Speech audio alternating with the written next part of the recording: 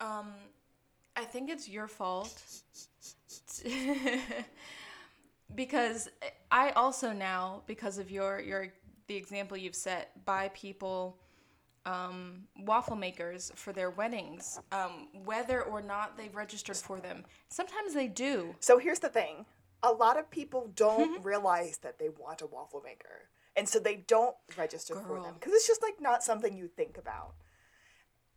I never knew. And when you don't think about it, it's like, oh, yeah, I don't need a waffle maker. And then when you get a waffle maker, it's just, yes. Because you can do so much with it. Can I tell you the number of times people are like, oh, do you want to have pancakes? And I'm like, no, I want to make that into a waffle piece. And you know what else I do? Panini press, quesadilla press. You can make friggin' brownies in this bitch. Like, not safe for work, how in love with my waffle maker I am. I definitely have made, like, avocado sandwiches in my waffle maker. So you put, dough in on top and the bottom, and then you press it to make nice little waffle pieces of the dough, and then you take that and you press it again with avocado and tomato and onions and, like, a fried egg and cheese in it, and, oh, man, that's the way to do it. Yeah, I'm telling you. It's so multi-purpose. I find reasons to use it, and we've had more than one at this point because we go through them. Like, it's been 9 years since my wedding. Almost, it's gonna be 10 next May. So, what I'm saying is, people, get on this. It's worth it. We get no kickbacks. And they make these waffle makers now, which I own one of finally, and I'm so happy. They're dual-plated, so you can run 2 waffles at the same time. In, like, one batch of making us waffles for breakfast, I can get, that 5 minutes, I can get 2 waffles done, and it's so worth it. It's so good. And that's usually what as Kaylee was saying earlier, that's usually what I buy people for their weddings. Because, again, you don't think about it, but then when you get it, you're like, yeah. The last wedding we went to, they were smart enough to register for one. They also registered for a lot of stuff. I was like, that's going to take up so much room in your kitchen, babe. How often are you going to use that? But they were on the waffle maker game, but someone else had the audacity to already snag it up. So I went with the coffee maker. I was like, you know what? Priorities. Yeah. Let's do one and done. And waffle maker and coffee maker kind of go together. I prefer the two together. I think these kids are going to make it. I really do. I guess it's time to talk about the episode. Yeah, showtime.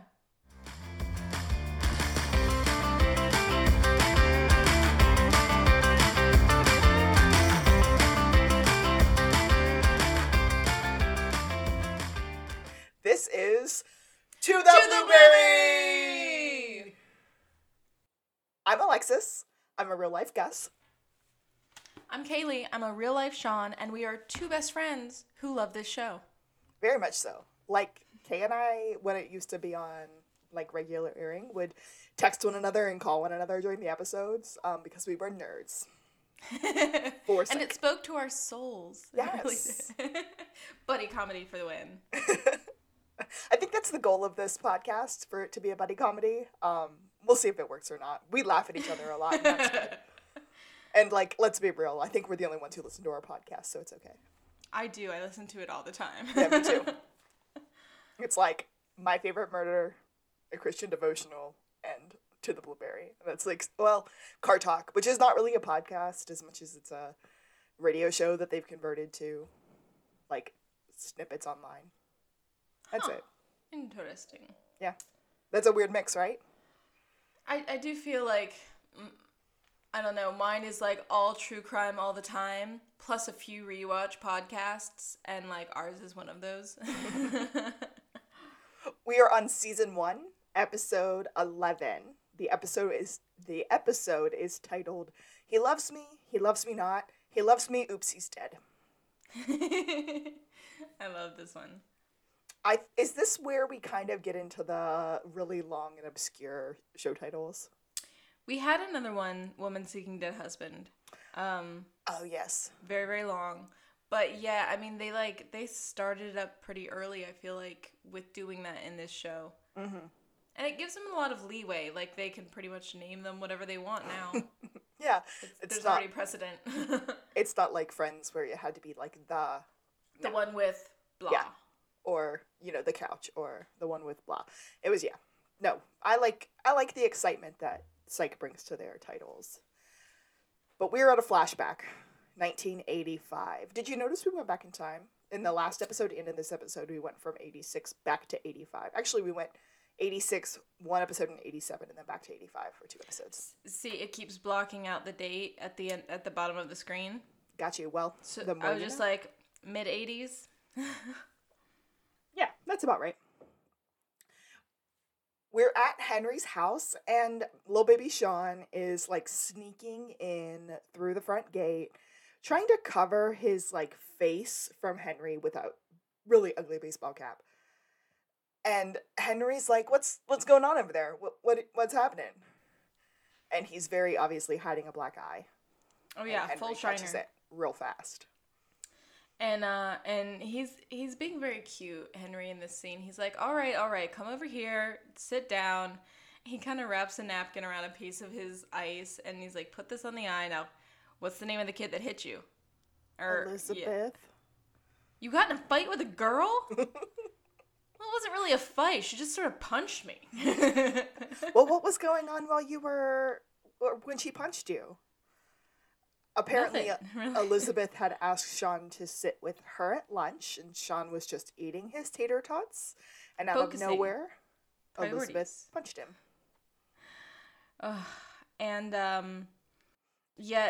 Henry prods a little bit more, and he's like, what was she doing while you were eating your tater tots? And he's like, I don't know, talking. She's just going on, and I was focusing on my tater tots. Like, it was lunchtime. Henry just laughs and goes, I know what happened. You just had your first date. Ew, by the way. Also, the musical cue right here in this episode is hilarious. It's very, like, confused, dramatic. Very, very cute sting right there. Oh, very nice nails, Kaylee. That's so beautiful. They have a lot of those music cues throughout the episode. I notated at least one of them, if not 2 of them, as we go along. But okay, that's the only one I notated, so. Henry tells Sean that he's going to give him advice on how to handle a date. He needs to listen. He needs to compliment her. He needs to anticipate their every needs. And that just doesn't go for women. That goes for everybody. Even your barber.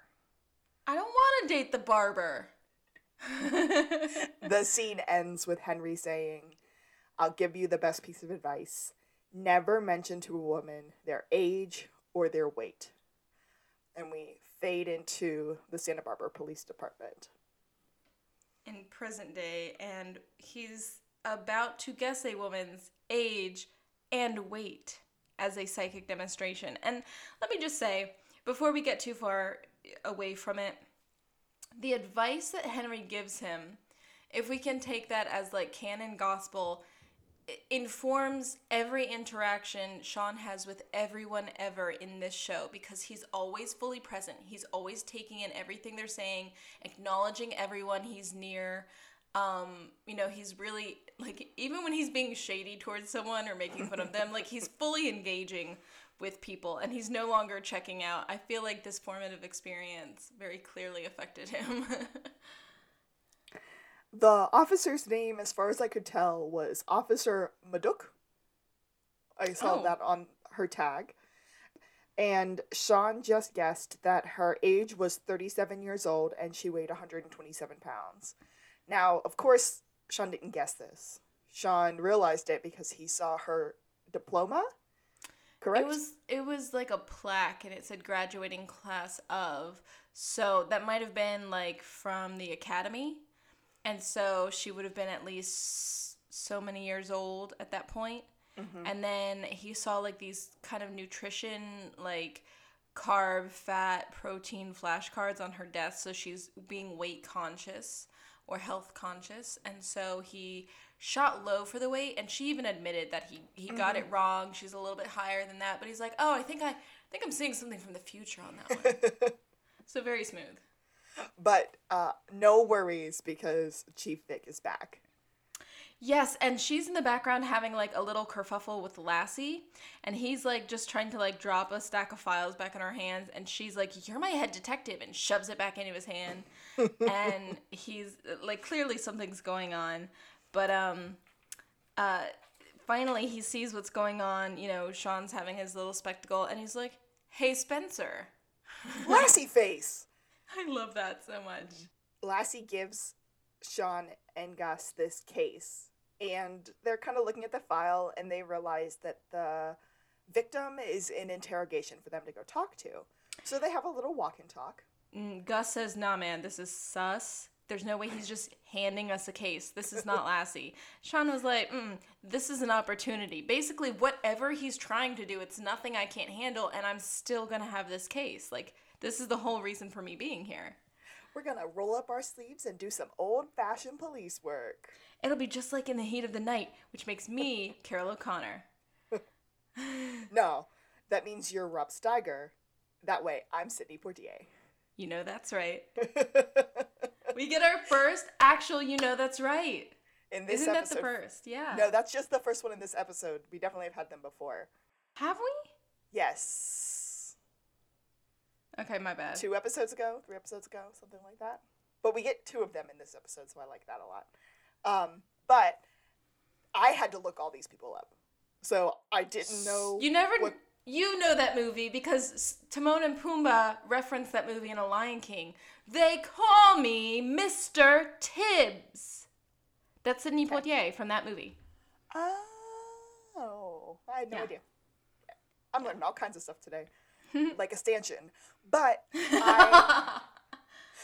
I noticed, and this starts it, the references in this episode are all very classic.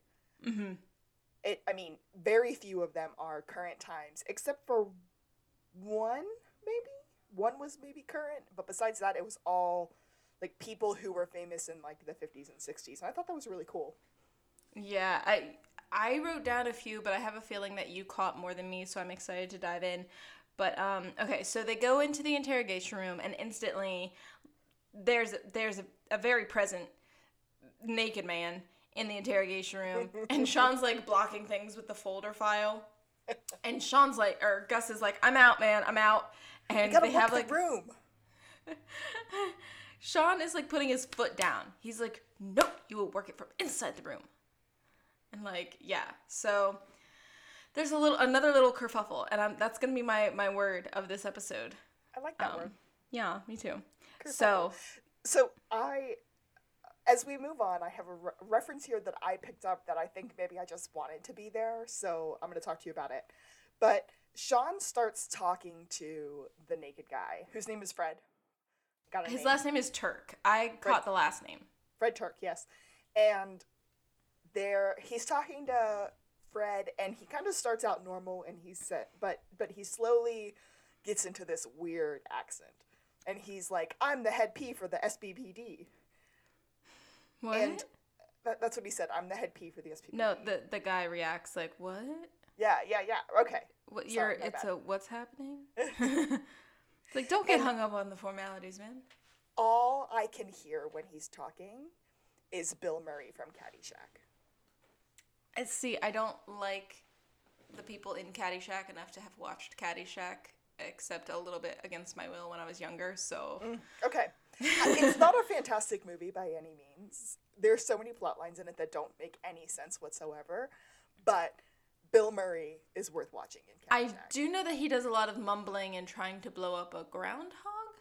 Yes. Yeah. Gopher? Mole? I don't know. Drew and I had this conversation a few weeks ago, and none of us really knew what it was. But yeah, it was a small land creature. But if you ever get the chance to just, like, watch some scenes of Bill Murray in that movie, let me know if it reminisces. Or if you listeners are out there and you have a chance to check that, let me know if I'm totally off base here. It's totheblueberrypodcast@gmail.com. I would love someone to either correct me and tell me what he's doing or agree with me. I would enjoy that. But the naked guy said, Fred, said that he woke up in a field and he thinks it was aliens. Yeah, we eventually we narrow it down to that Because Sean is also like, it says here you woke up naked in a field with your ass hanging out. Actually says this on network television. I was like, okay. And the guy's like, yeah, but I'm having trouble. I can't really remember what they looked like. He's like, what, who now looked like? The aliens, man. Gus kind of pulls his face like, I told you. Like, I didn't want to be here. But they have this weird clothes fight. Where there's a pile of clothes sitting next to this man, and he's remaining naked. And Gus is like, tell me why you're still naked right now. And the guy's like, doesn't anybody want to take evidence? Like, I think I've been probed and experimented on. And Sean tries to, like compromise. He's like, well, there's a towel. That's what the towel's for. Maybe just, like drape yourself for our comfort. And he's like, okay. But then he, like, jumps out of the chair and slams himself against the window, and Lassiter freaks out a little bit, and the guy's like, don't you want to check me for scars? While Fred is kind of losing it, Sean kind of clocks two big things on him. Yes, I said clocks. Yeah. One, he has a stamp on the inside of his wrist. Some kind of partial. Kind of weird. And then he has scratches all over his feet. Those are kind of two things that he picks up from Fred. So, the feet don't get brought up again. I'm wondering if it's something that landed. But here's the thing. The second time through I noticed it's just on his heels. And could that mean he was dragged? I think so. That's what I had taken from it. Yeah. Okay.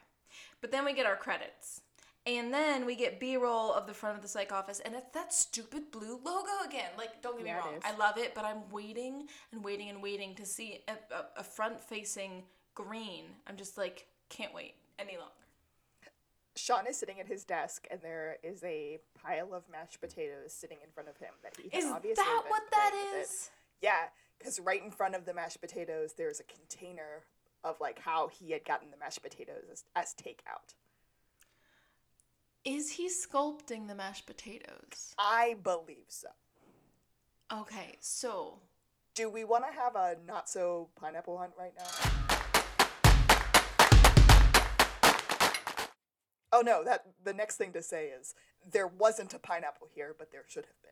There should have been. Was he not sculpting a pineapple? Is that not what he was making? Nah, it was for sure a mountain. It was shaped like this. Because I thought it was a pineapple. I thought it was like rounded and pointy on the top. It was pointy on the top, yeah. But apparently, and yes, I Googled it. The scene that happened, or the first part of this scene, was cut out of the final edits, and Sean was drinking a pineapple juice box. I heard there was a deleted, but I didn't know where it was supposed to go. It's right here, because if you look in front of the in front of the mashed potato mountain and the box and the styrofoam container that the mashed potatoes came in, you'll notice a juice box sitting to the side. But they had cut that scene. And you could see it in, like, the released DVDs with the deleted scenes, but it never ended up in the final episode. But, okay, so we're in the psych office, and Gus is actually turning around and saying, I don't know, man, maybe it's aliens. All the evidence points to the weird dude might be right. Yeah, think about it. Memory loss, confusion, he saw a little green man. And Sean is like, excuse you, aren't you the pharmaceutical rep? Aren't there drugs that he could hallucinate these things and lose his memory about stuff? And so Gus is like, oh, you want to ask me about drugs? Gus actually names off 11 different prescriptions that could cause these symptoms. Yes, Kaylee, I counted them. Of course you did. But then, after this long-winded thing, at one point, Gus goes, did I already say such and such? And Sean goes, there's no way to be sure. And then Gus stops and he's like, wait a second. Didn't that guy tell you that he smelled lavender before he passed out? And Sean's like, yeah, he did. He smelled lavender and he saw barbed wire. That's not a hallucination. That's a location. And Sean apparently magically knows where this is. They end up at the field and Sean was like, I've been here twice. The question is, why are all the cops here? The field is covered with police officers, and they can't seem to figure out why. But Sean quickly notices a few things as they're headed out to the field. We got our little, like, psychic sounds.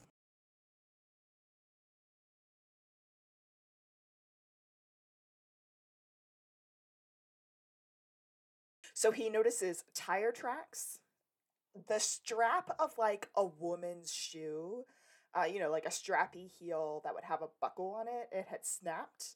And that there were some marks in the spider web thing, cobweb, that went across the entrance to the field that had been hit by a head. And it kind of helped Sean realize that, first of all, this was probably a woman, and the woman was probably between like 5'2" and 5'4", so he was looking for kind of a short woman. There is another naked guy in the field, and this naked guy, once again, has no memory of what happened whatsoever, but he, thank goodness, has a towel on, because we're seeing full body shots here. Juliet and Lassiter are questioning him, and all he wants is a bigger towel. Like, this towel's the size of a washcloth. And then he makes some joke about this perv, quote, who's taking pictures of him, but it's definitely just the evidence guy trying to take pictures of the evidence. And Lassie said something along the lines of, do you think he gets his jollies taking pictures of you naked? Sean ends up walking up to Lassiter and Juliet and saying, hey, this is my case. You gave it to me, remember? And he's trying to take over, and Lassiter just, like, isn't having it. Lassiter's like, this is just a copycat. This guy saw the picture of Fred in the paper, and he's hoping to get his 15 minutes of fame. But Gus really quickly disputes it. Gus is like, so he saw this guy naked on the front page of a newspaper, humiliated, the butt of every joke at the water cooler, and he's like, you know what? I'm gonna go ahead and copy that. No, that's not how it works. But then that's when Sean sees the stamp on this naked guy on the inside of his wrist as well. Yeah, I see it. I said, another wrist stamp. And then we get a walk and talk. And they're crossing a road, and Gus is like, oh, man, I'm doing it now. Gus is like, what does tanning have to do with this? And Sean goes, it's the middle of winter in Santa Barbara. These guys look like they've just been freshly toasted. Like, they're tanning, and I was like, middle of winter in Santa Barbara? But yeah, I mean, I feel like everybody was probably toasted in Santa Barbara, but Gus is trying to figure out why Sean brought him to this specific place. And Sean's like, I saw the guy's butt. He didn't have any tan lines. He didn't have any streaks. That's the Insti-tan process. And this particular place is 1.5 miles away from both guys' houses. Okay, so you heard Insti-tan, not Insta-tan, right? That's what Sean says. Okay. Later, everybody else says Insta-tan, but Sean said Insti-tan. I wrote Insti-tan, and then later I heard Insta-tan, and I was like, oh, maybe I was just making that up. No, I wasn't. No, we heard it both ways. I cannot wait for one of those. Oh, man, I know. So, Sean refuses to ring the bell, shouts out for a representative in the tanning salon, gets no one, says, all right, you do the thing up here, ask the questiony things. You're always asking to do the questiony things. I'm going to snoop around, do my own thing. And Gus keeps saying, you're forgetting something, Sean. You're forgetting something, Sean. Sean, this isn't going to work, Sean. But Sean runs off. And then the guy comes back who works there. And Gus said, I'm here for a tan. And oh my gosh. He tried so hard not to say, but you're black. Like, I mean, he succeeded. At one point, the poor man just goes up and he goes, I don't understand. Like, what is going on here? Gus just quits. He's like, I'm done. And asks. And the guy's so relieved that he's just like, oh yeah, I've seen these guys you have pictures of. Apparently they're both regulars because they're single.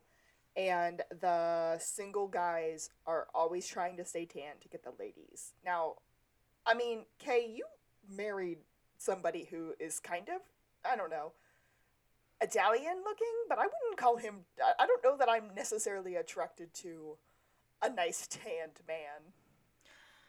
Okay, so I'm sure there are varying schools of thoughts on this. I mean, there's the Jersey Shore school of thought, clearly. You can't see it, but she's fist pumping. And my beautiful small Italian man, he tans less easily than I do. Oh. Like I'm a freak of nature. And yeah, he gets red first and then turns tan because his mama is a Celtic, Irish, British mix of things. So it's really funny. But that's, yeah, not usually a selling point for me personally either. No. But Gus reports all this to Sean, and Sean's like, okay, yeah, maybe this is the link. They're both tan for dating purposes. They both tan here. You know, but what kind of loser thinks that tanning is going to get them a girl? Enter Henry. So they're having this tete-a-tete. They're all sitting down in some lounge room. So I've been to a spa that's had a room like that. Like, just like a waiting area between services. Those are kind of nice. They usually have like water there and stuff. I've been to those sorts of places. Now, I don't go to tanning salons, but Yeah, I've never been to a tanning salon, so I can't speak to one of those. But this looked like a really tiny place when they walked in. Yeah, but they had a nice little lounge area for them to question Henry at. Henry's super confused why they're there. They're having a "Why are you here?" off. Sean ends up going, "Well, George Hamilton, we're on a case. Why are you here?" And if you Google George Hamilton, you'll be like, ah, yes, this man is being known for his baked abilities. So that was the one reference that I actually caught. I did have to Google him, but I knew who he was when I Googled him. Pretty much every other reference, social media, pretty much every other pop culture reference in this episode, I did not get. Oh, but, I mean, immediately after that, Sean, who is affronted that his dad is tanning and taking an interest in his own appearance, is like, all right, well, where are the Queer Eye guys? Because apparently they're here. What's their names? Hey, Gus, what's their names? Gus is like, how am I supposed to know? Henry starts to name them. He's like, there's Carson and Jay, and then the guy with the glasses, and then Gus jumps in. Like, he also And I'm like, okay, these are like OG Queer Eye team, who I remember seeing, but I didn't watch. But I watch current Queer Eye team. So them I'm much more familiar with. But it's like Sean's going, a woman's clearly involved. This is my lead. That's why I'm here. This makes sense. Henry's like, you don't have enough, kid. Like, you just don't. They end up walking to the Blueberry, and Sean finally just goes, I'm with you on this whole alien thing. They're here. And they swapped my dad out with Jose Eber. Oh, I super did not. I knew he called him something, but I didn't catch it either time. Googled Jose Eber. He is a famous hairstylist. Okay. There were pictures of him with Farrah Fawcett. Here's the thing. Sean is displaying internalized toxic masculinity. And which he got from doing Henry, this, if I do say so myself. Exactly. He's doing this to Henry because most likely he got this from Henry. Like these strict gender rules, and this is how it's coming out. And I'm just like, you men are a mess. Like, you're messy bitches. But Sean gets a call, and he never says who it's from, but we're gathering that it's from someone in the SBPD. So then we're back at a field. And Chief Vic needs answers, and she needs them quick. And she says, you're legit on this case now. It's go time. And so he starts doing the thing. He's like, oh, I've got something, skin pigment and tanning and blah, blah, blah. And, if you find something, it's going to have to do with their tan. Give me 2 minutes with this guy, and I guarantee it comes down to spray tanning. And they get up to this guy, and he is very, very pale and very, very dead. Pasty, pale, dead man. Yeah, but we did skip. Sean saw 2 green marks on a piece of lumber coming into the field. So that's going to come back to play. So I'm happy you caught that, because I could not, I remember it at the end of the episode when it comes back into play, but I never caught that pickup right here. I think I was too busy laughing at the coming down to spray tanning thing. I think that just cracked me up too much. But, and Gus has come back to Bruh, I think it's aliens. I think we're dealing with aliens. And this is a believer. That's one of the weird music cues because you get the whole like what is it? Theorem like alien music playing. That's it. But Sean does see the stamp again on this guy's wrist.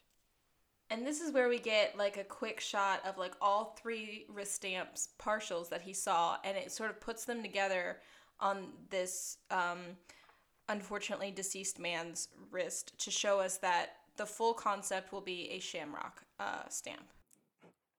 The scene ends with Sean asking Gus, "How do you feel about leprechauns?" Cut to Shenanigans! Hey, Marvin! And with a nice bad Irish accent, dressed as a fake pseudo leprechaun. But he points out that Shenanigans is home of the famous Blarney Stone fajitas. Now, 1, is Shenanigans a real thing? Yes. 2, are these Blarney Stone fajitas a real thing? I do not know. I know Shenanigans is a real thing. It's been referenced in other pop culture. I think most famously in Super Troopers, because if you say Shenanigans one more time... But 3, why is an Irish place serving fajitas? Because it's like Applebee's. It's Applebee's with an Irish twist. It's like everything is pre-made. Let me see where this place is. I don't know if the fajitas are there, but I'm going to explore their pub menu. Give me a sec. Okay. Well, Kaylee's looking up whether or not Blarney Stone fajitas are a real thing. They do have Southwest sausage dip. I'm just going to say it. I'm so confused. Irish nachos. Seared ahi tuna. Just like the ancestors made.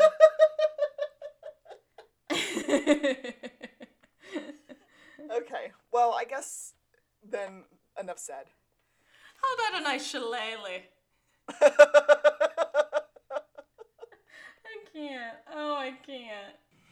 Sean starts making fun of this guy with his funny accent, and he said, Sean asks Marvin if in his funny accent he will say magically delicious, which is a nice Lucky Charms reference that I picked up. And the man will not. He will not. He will not. So, Google told me, not Google, Amazon Prime told me that in every episode they say the word delicious. And I've never caught it before, but now that I've heard it, I'm like, that sounds right. So from here on out, we're gonna have we need to watch for deliciousness moving forward. They also said that there's a fist bump in every episode, so fist bumps and deliciousness. Delicious from here on out. Yes, that's what we're gonna check for. Sean makes the guy stamp Gus's wrist so that he can verify that is in fact the Clover stamp that he's seen on all 3 of the victims. And the guy's like, whatever floats your boat, but that's really just for our, like, evening stuff. He's like, your evening stuff? He's like, we do speed date hosting. There's a whole thing. Which I believe speed dating was invented by a couple of rabbis. Really? That is what I have been told. Also, they say it in SVU. Munch tells Ice-T this, so I'm just gonna... To me, it's gospel at this point. If it comes from Detective Munch, like, I'm in for that. They are talking about how much the speed dating costs, and apparently it's $100 a night to go through these 6-minute dates with all of these women. And Sean and Gus start negotiating. They're like, well, how about 50 for 3 minutes of dating? Or 25 for a minute and a half. And Sean said, all right, how about I float you a 10 spot and you introduce us to somebody for 15 seconds? I point this out because it comes back around. The guy is super not into it and tells them that they have to leave or he's calling the cops. Which would have been funny, if I do say so myself. They end up at Fred's house, naked guy number 1. And all over the house are clocks. Cuckoos, regulars, you name it, he's got it. It's ticking and going. Do, do, do, do, do, do. They end up talking about the other victims, and that's when we get the other two victims' names, which are, well, we get one of the other victims' names. Victim number 2's name was Phil Kaiser, and then they ended up calling the third guy and that guy who turned up dead. So I don't even know if he ever got a name. We got another dead one. Turk is saying that ever since the abduction, some strange things have been happening. Or, right around the abduction, some other strange things are happening. Like, the ladies just weren't taking to him like they usually do. And that he applied for a job and got rejected after the final interview. And... Which is sort of how it goes. Somebody's getting rejected, right? I was like, is that really so weird? Sean. But we find out that maybe it's due to some kind of background check stuff. Shenanigans, if you will. Sean ends up looking at him and saying, I have to ask you a very serious question. Were you on time for these interviews? Yes. Why do you ask? No reason. We're in Chief Vic's office, and Sean and Gus are asking Chief Vic to pay for their speed dating. You want me to spend city funds on your speed dating excursion? Like, she's very not down, not at all interested in their shenanigans. But Sean psychs out for a second. He does try to, or he did tell Chief Vic that he did try to negotiate some sort of partial payment fee with the guy from Shenanigans, but he just wasn't about it. And then finally he suggests that they go Deutsch instead of going Dutch. Yes, what's it called when we split it? Going Deutsch? We can go Deutsch. So I want to know that this is kind of at the end of a commercial break, and then we come back to the scene at the next or after the commercial. And I want to know what they cut out in the middle here, because before the commercial break, Sean's sitting there normally, and after the commercial break, he has a flower stuck in his pocket, his chest pocket. I didn't realize. Okay, so I thought I just missed it in the first part of the scene. I did not catch that it just appeared after the commercial break. It absolutely did. I actually wrote down, why does Sean have this flower stuck to his chest? And so I rewinded it because I kind of didn't remember it, and it wasn't in the previous scene. So interested to know what that might have been. But see, I always noticed it, and I wonder why he's got that. Interesting fashion choice, but I didn't go back to check if it had been there before. Chief Vic has a hard pass on it. And Sean has kind of a psychic moment where he realizes that they're looking for a woman who likes to wear sexy, high-heeled, strappy shoes, who's around 5'2". And then he asks Jules to grab him a pen and some paper, and she jumps on it because of course she will. And then he and he's sketching and stuff, and then Gus takes it and hands it to Lassiter, and it's the tire track that Sean saw at the crime scene, and then a note to Lassiter, which, did you write down the full text? Because I only wrote, okay. It says, to Lassie, on the Alpine Highway of Life, you are my all-weather tires. H&K's Sean. H&K's means hugs and kisses. Juliet's all about that. It's so cute. She's just smitten with the H&K's. She thinks it's so adorable. But, question for you. How have you been spelling Lassie? Lassie. Okay. That's how I spell it as well. In the note, Sean had written it Lassy.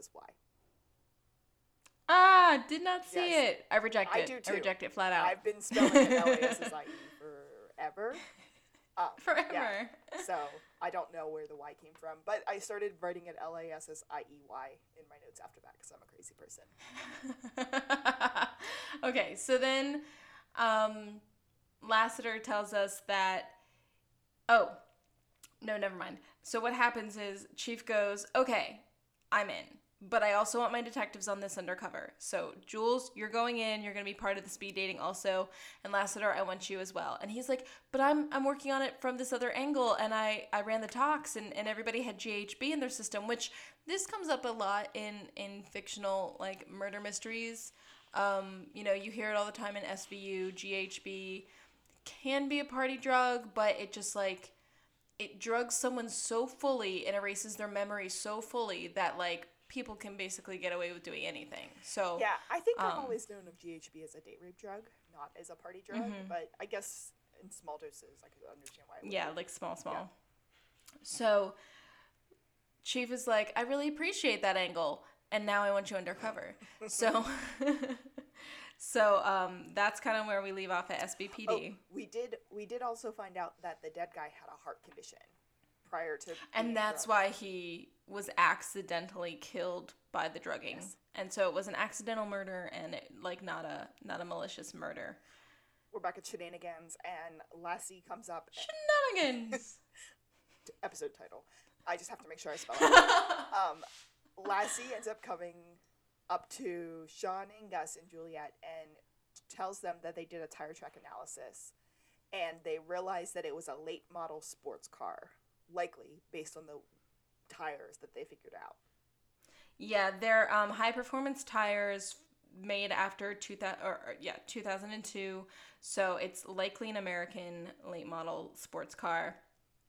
And Sean is like, "Oh, that's very helpful. Love that." Question. No, never mind. Cut this out. That's going to be my quote. Oh, okay. Sean wants Lassiter to look less like him, I guess, and realizes that he has his holster with him, and he's wearing his tie all the way tied up. Full regular suit jacket, collared shirt, tight tie knot, and he's got his holster on under it. Now, I'm going to say that I worked with a ton of cops at my old job, and they did take their guns with them everywhere. Like, that was standard practice. I would see, like, my campus chief of police out in public, and he would have his gun strapped to his belt. That was normal, but maybe it's not normal in California, or maybe it's just weird because he had it in, like, his holster instead of strapped to him or hidden better. The problem, I think, is that he looks like a narc. He doesn't look like he's there to date. It's believable that he's wearing his gun because he looks like he's there to shoot people or harass someone or arrest someone, and that's obvious. And Sean says that he needs to take off the tie. And, Lassie's not about it. He's not about to take fashion tips from Sean. Do we need to avoid anything for you in this scene? My quote was actually from Henry earlier, so we're good. Okay, cool. So then he says, dude, you need to show some chest hair. Chicks dig the sternum bush. Jules, back me up. Tell them they love the stern bush. Julia just walks away and fully pieces out. Sean looked at Lassie and said, "Let's go, Simon Cowell," which was a more recently dated reference that I actually got without having to Google, so I felt good. With the deep V's, like, spare me. But yes, Lassiter, show us the stern bush. That's okay by me. He ended up doing it, and it looked pretty good, so I was on board. He tells him he's got that salt and pepper. Which, yeah, honestly, that's a plus. Speed dating starts, and we see Marvin, the host from Shenanigans. That was a terrible accent. You say it. Shenanigans! There we go. Passing out popcorn. Green popcorn. Okay, hold on. Dude is in public. Handling all the popcorn. Yes. He's touching it all. He's literally, like, scraping it from the larger bowl into the smaller bowls. And I was just, like, the food service person in me was like, are you kidding? I know. I learned this as a child. I don't know that I would do that in my own house. No. As a child, I remember my aunts and uncles, like telling people, like, if they ever had us kids helping put out the food, they'd be like, don't handle everything. Don't put your hands on the food. So, like, we knew not to. speed dating has started. Sean is on... The MC has a hideous shirt. It is hideous. Who does? The MC lady who's dinging the bell. I would venture to say that this was a missed opportunity for Sean saying that something is hideous, because that is something he does in almost every episode. But anyway. She's so happy, the host lady, and she's walking around like, love is in the air. It's so great. Like, that would 100% be me. Ding! Yeah. We need just like a dinger bell as the picture. Sean is on a date with this random lady, and he gives her a fake name. And it's a fake last name that, of course, I didn't write down. And then she's like, oh, that's awful. You can change that, Like, what's your mother's maiden name? Maybe you could use that. And there was also a terrible, terrible name that Sean made up. Yeah, I didn't write either of them down. I really thought I was going to remember them, but there's Teets in the mother's maiden name. Yes, there something Arn Teets or something. I don't know. But she's like, oh yeah, that's unfortunate. He's like, yeah, they come from a long line of farmers. And she's like, oh, I lived on a farm. I had a cute little goat named Cassie. Did you have any pets? Name them all. What's your favorite color? It's her like happy-go-luckiness is just kind of disgusting and very annoying, if I do say so myself. Grating. She's grating. To the point when Sean leans back and looked at Gus and said something like, they'd probably get more dates if they didn't ask such boring questions. Mean. I just said, ew, speed dating. And then Lassiter is having a little bit of better luck. The lady goes, I hope this isn't too forward, but you have kind eyes. Yeah, he does. But his response was, what kind of car do you drive? Do you like to go to fields? Oh, no, he looked kind of like flattered, and he like opened his collar a little bit more at that point. And then, yeah. So, and Gus is also hitting it off with someone, and then, like, instantly these two start bombing because Lassie starts interrogating her about her car, and Gus starts interrogating his date about her shoes, and she's like, bro, do you have a foot fetish? And starts writing down something. She's, like, done with him. And the other lady is like, that's a really shallow question. Why are you grilling me about my car? Why do you care if it's a sports car? So, like, they're both tanking all of a sudden, but they were doing really well. But I guess in both of their defenses, they did end up getting information about these women. And that's really the reason why they were there. True. But also, they probably both need dates. Sean and Juliet end up on a speed date together. And this is another really heavy pop culture moment. So... Oh, I missed this. Oh, gosh. Sean said, okay, let me ask you a question. You, me, Burgess Meredith, Hune Crony, Nipsey Russell, Deserted Island. Who do you sleep with? And Juliet is like, it's you or a bunch of dead guys? And he said, okay, I'll give you Scatman Crothers and Flip Wilson. And she goes, dead. And the line ends with Donald Pleasance, also dead, by the way. So we end up getting these historically, like, pretty amazing actors. 1, 2, 3, 4, 5, 6 of them. All of them were super popular in, like, the 60s. I had no idea who any of them were. Yeah, they're not ringing my bells. If I Googled them, I might, know their faces more. But yeah, sorry. That I just kind of like let that breeze on by me, just like he was trying to get her to admit that she would pick him on a desert island. And then it gets even more awkward for poor Juliet, because then she's seated with Lassiter. Silence. Yeah. She just starts eating the popcorn. Like, Jules, no, there's got to be a better way. They're quiet, they're sitting, and the host walks up to Lassiter and said, tell her she looks pretty. And Lassiter's response is, yeah, no can do. And they continue to sit in silence until the bell rings. They've already had this discussion in the car. There will be no sexual harassment allegations on this partnership.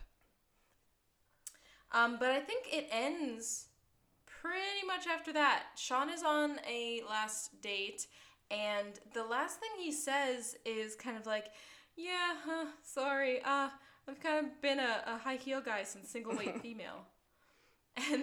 And the lady's just like, the date's over, the date's over, the date's over. Like, Miss MC, get out of my head. They end up kind of reconvening Sean and Gus too, and Sean is like, hey, this girl's it. She drives the right car, she's the right height, she wears high-heeled shoes, and she's a pharmaceutical representative, so she would have access to the GHB, right? And Gus is like, well, at least she'd have stuff to make it, so I think that would work. Sean is like, we're gonna have to go on a date with her. It'll be okay. And Sean realizes that Gus is the one that needs to go out with her because they matched. And she's a pharmaceutical rep, which it just makes more sense. They have something initially in common, but I guess they're, what's it called? The questionnaires.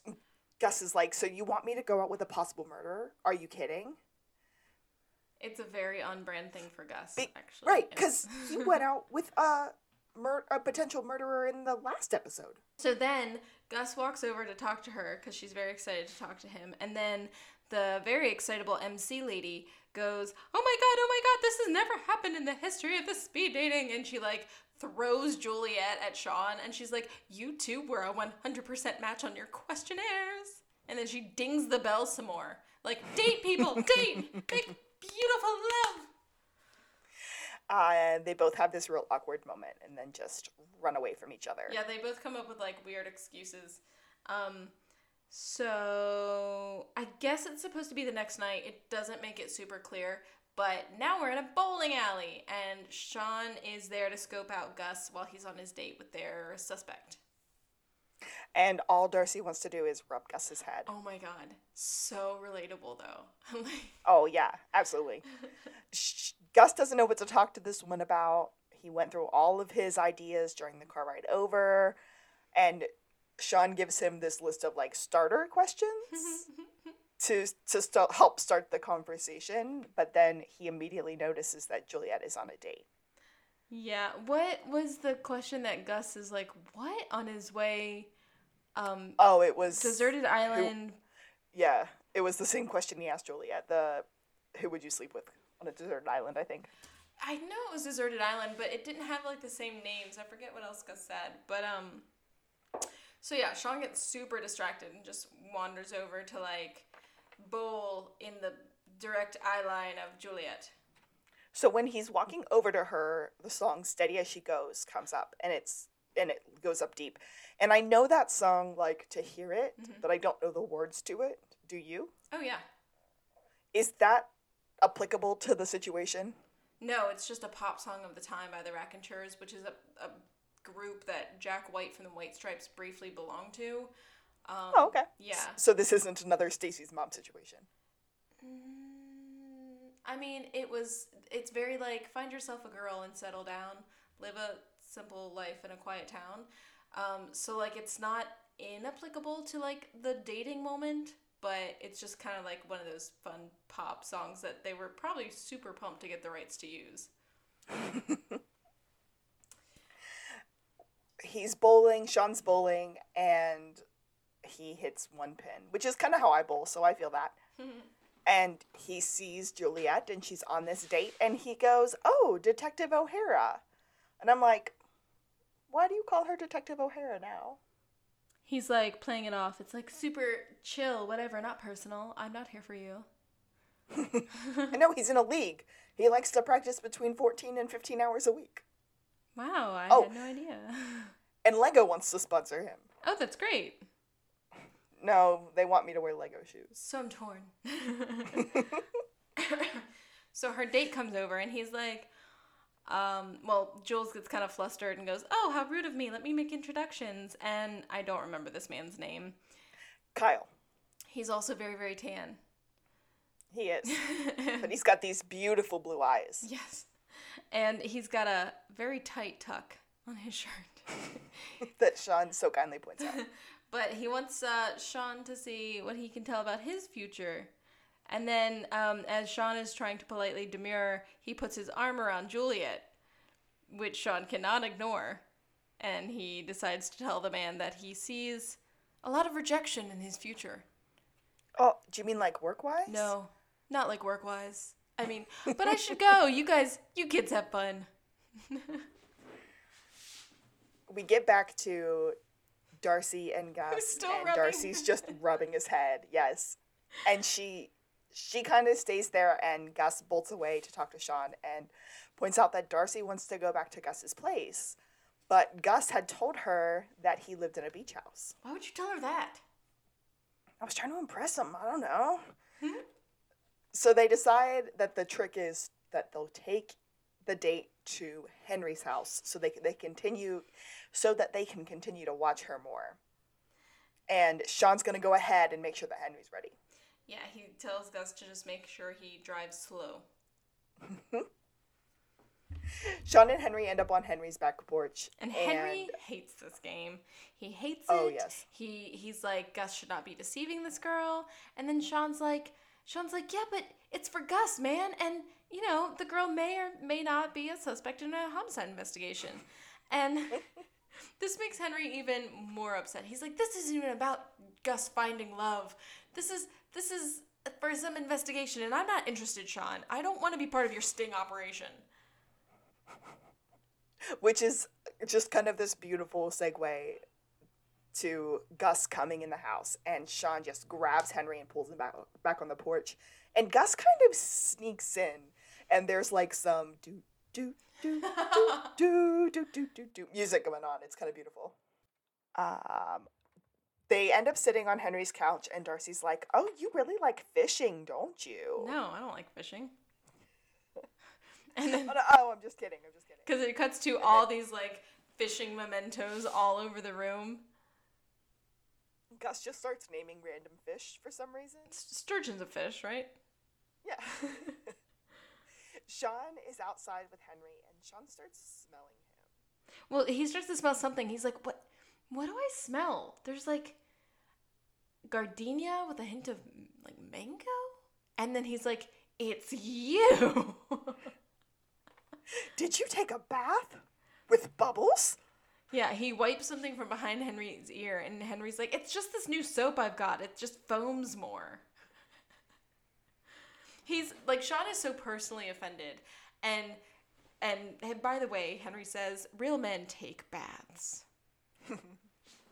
Name one other man who has taken a bath. John Wayne, Rio Bravo. Boom. So, it wasn't John Wayne who was taking a bath in Rio Bravo. Ooh. It was his partner. Again, another fact that Amazon told me. But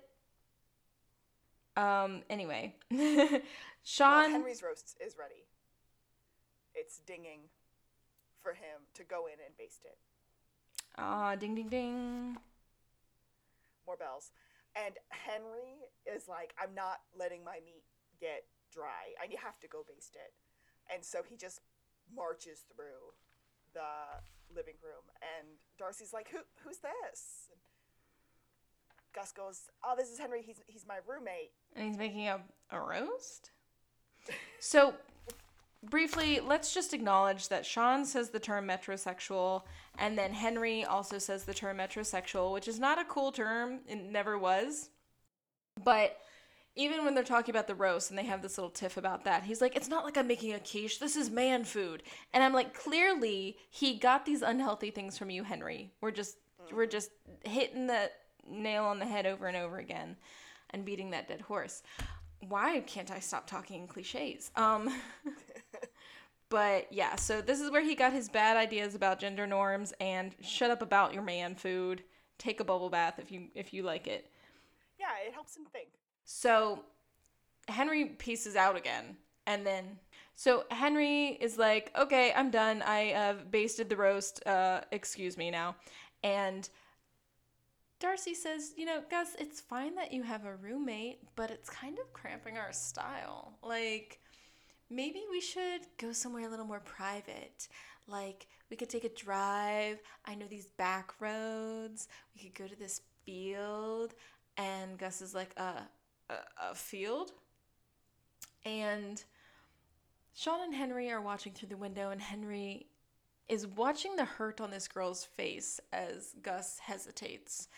And he's like, this is not your girl. Like, look at her eyes. She's not being shady. She's, trying to have a moment with this man. And she kind of starts to break down a little bit. She's like, you don't like me. You don't want to be on this date. You only went out with me because we matched at the speed dating and you felt bad. And Gus is trying to back out and saying, no, it's because of my hay fever. A field is the last place I should be right now. And then she starts to cry. And Henry's like, I told you, man, she's not your girl. Look at that. Those are real tears. And Sean says, and real snot. And she's just like sobbing into Gus's shirt. And then we get another call on Sean's cell phone. Sean is all of a sudden just going to rush, and he's going to leave Henry with Gus and Darcy to kind of handle it so that he can go figure out what's going on. Because Marvin is in interrogation at the SPPD. Yeah. So now we're back, and Lassiter is grilling Marvin. And they say that he was picked up outside of a speed dating, what's it called? Not a candidate, Event? But like what? A questionnaire? No, he's picked out outside somebody's house. Oh, out of one of the daters' homes. Yeah, and so it looks like he was kind of sort of stalking somebody, and then they found questionnaires at his house, like discarded ones. So that's what they're like, this is you. You did this. You were stalking people. Like, why were you drugging these men? Marvin's like, no. I can't afford to speed date, so I just take them home with me so that I can get dates. I just use the information to try to get dates. No big deal. Yeah, like I am skeevy, but I'm not guilty. And behind the glass, Chief is asking Sean, like, what do you think? And Sean's like, this guy's definitely something. He's in on it, but he's not a female and he's not the right height. Like, he's probably a partner, but I think the implication is they need him to find the rest of the guilty party. So Sean suggests that they let him go because Sean is certain that if they let him go, they're going to lead him. He's going to lead them directly to the partner. And Chief Vic just calls off the interrogation. She's like, hey, let him go. And Lassie just is so confused. Why would I let him go? And he's just like talking to the glass, but the wrong part of the glass. It's so great. It's a great little moment. We are back at another speed dating event. At Shenanigans! Every time. And the host sees them walking in and just very politely walks up to Lassiter and she's like, hey, I don't want you to waste your money. You were not very good at this. And then he just pulls out his badge, like, get out of my way, woman. Gus ends up arriving and he's mad. He's also wearing Henry's shirt. Sean asked him what he's wearing, and he said, I had to borrow this from your dad. Mine was covered in snot tears. What is that, a hibiscus? Which, Henry's shirts are always a missed pineapple opportunity every single time. If they're going to be tropical, why not? I agree.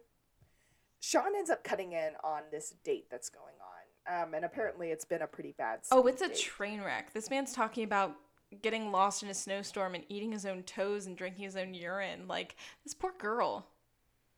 But this guy is actually one of the writers of Psych. I'm not shocked by that. I mean, I didn't know it, but I'm super not surprised. I thought you needed to know that or be like, that makes sense, yeah. Yeah. Sean sees the woman from before, from his very first speed date. Her name is Glenda. She's sitting right next to where Sean sat down, and he notices that she's asking this guy all of the same questions that she had asked Sean. Yeah, like, are you sure? Are you color? sure you're not from Europe? You have that look. What's your mother's maiden name? Yeah, she does it so well. And immediately Sean notices that she has a tan line on her hand. Where her ring from should a be. ring. And then catches her glancing over at Marvin, who's kind of like flirting with another participant. And Sean also sees a tan line where a ring should be on his hand. But this poor pretty girl sitting with Sean is like kind of into him and trying to have this date. Sean ends up just standing up and like clinking on a glass and starts having a full-on psychic freak out where he's like, two people here are not here to fall in love. In fact, they're not even single. Glenda and Marvin. They're an odd couple, to be sure. Odd couple. There we go. That's another reference I actually did catch. Oh, hey. He points out that Glenda has been using these speed dates to collect these sorts of questions that you would answer as part of a like credit card application, Like a bank or a security questionnaire. Yeah. Yeah. And that Marvin is collecting their names and addresses, and that they're drugging people to get their credit card information. They're committing credit card and identity fraud, and then the girl sitting with Sean like moves her purse, and Glenda looks affronted, but it's just like, ew, shady. As part of Sean's freak out, he goes, "The tan lines on your finger will prove that you're not only married, but that tanning had something to do with it." Chief is so over this. "That tanning had something to do with this investigation. Thank you, Chief." So they're taken away, and Sean gets back to his date. But then Jules cuts in on his date, and his excuse is, "Sorry, this is my parole officer." And this poor girl, like, she's just like, "Oh, I see," and just kind of like goes. And I was like, damn, Jules. But she's just there to clear the air because they matched 100%. And Sean's like, "Wait, I thought you were on a date." And she's like, "Yeah, no, that's over." He couldn't bowl. And that's a deal breaker. So, yeah, she's like, "I don't want it to be awkward because we work together. We're going to be working together so often. Like, I'll see you at work. I'll see you at work." Super not awkward. This isn't awkward at all. Sean does end up saying that he had copied all her answers, and that's why they were 100% match. I don't sew my own pajamas, Jules. That always reminded me of you in high school because you were always making your own pajama pants. I did that a lot. I don't do that much anymore, but I did finally get another sewing machine when COVID hit so that I could start making my own masks. And it has made my life so much better to fix our clothing with a sewing machine instead of doing it by hand. Wicked talented. I do not sew. I only cook. That's fair. They're both good traits to have. So Gus sits down after Jules leaves, and he's kind of like picking at this plate of food, and Shauna's like, "Bruh, no, ew, Gus, don't eat that. Come on, that's terrible. I'm hungry, man. Come on." And then we don't have to stay here. Yeah, he's just like, "Dude, jerk chicken." You know that's right. End. Which was a great way to end that episode. I'm very happy that was where they hit it. I feel like jerk chicken is a good ending one for them. They do that a fair amount. Agreed. Love. I did miss a pop culture reference earlier when Sean was listing off all of the questions that Glenda asks people to get their like bank security information. He said, "What's your mother's maiden name? What's your favorite color? Did you have any pets? What were their names? Name all the Bee Gees." Oh, questions like that. I did remember that from the episode, but I don't know why sometimes I just like let it pass, like not as a pop culture reference. I'm not used to it yet. So when did we say delicious in this episode? Magically delicious. Oh, magically when we delicious. First met Marvin. Whose name I cannot say as well as you can. I only say it as badly as he said it. Ooh. Yeah, I didn't think this one was going to take us like a super long time as far as like recordings go. It didn't like, I don't know, last week's episode felt like so busy. There was like a lot of like back and forth and like a lot of exciting stuff. But I should say I did forget we had a, not a corrections corner, but something we forgot to circle back to last episode on Pluto. Because officially, the basically the Space Association still says that Pluto is a dwarf planet or a minor planet. It meets 2 of the 3 criteria for a major planet. But everyone else, including, shoot, I'm going to get this wrong. I feel like it's Iowa, where the guy who discovered Pluto is from. But many, many places, like schools and universities and stuff, they're like, it's always been a planet to us. It remains a planet to us. Suck it.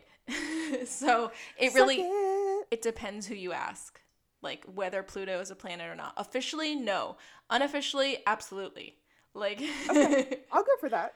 Yeah. So, have you heard about Pluto? That's messed up, right? Is still a acceptable line. Still applicable because officially, yeah. I like it. Okay, so we did a full episode here. I think we hit a ton of pop culture references. Oh, there was a ton. Just peppered through. We kind of had a pineapple. We kind of didn't. It was kind of a bummer. So, I'm Alexis. Whatever, Sean. All I know is whenever I varnish my boat and I don't want it to streak, I sand off the layer first. Same thing goes for tanning. Yeah. And I'm Kaylee. Question. Is that what you're wearing? And this has been... To the Blueberry! Psych out.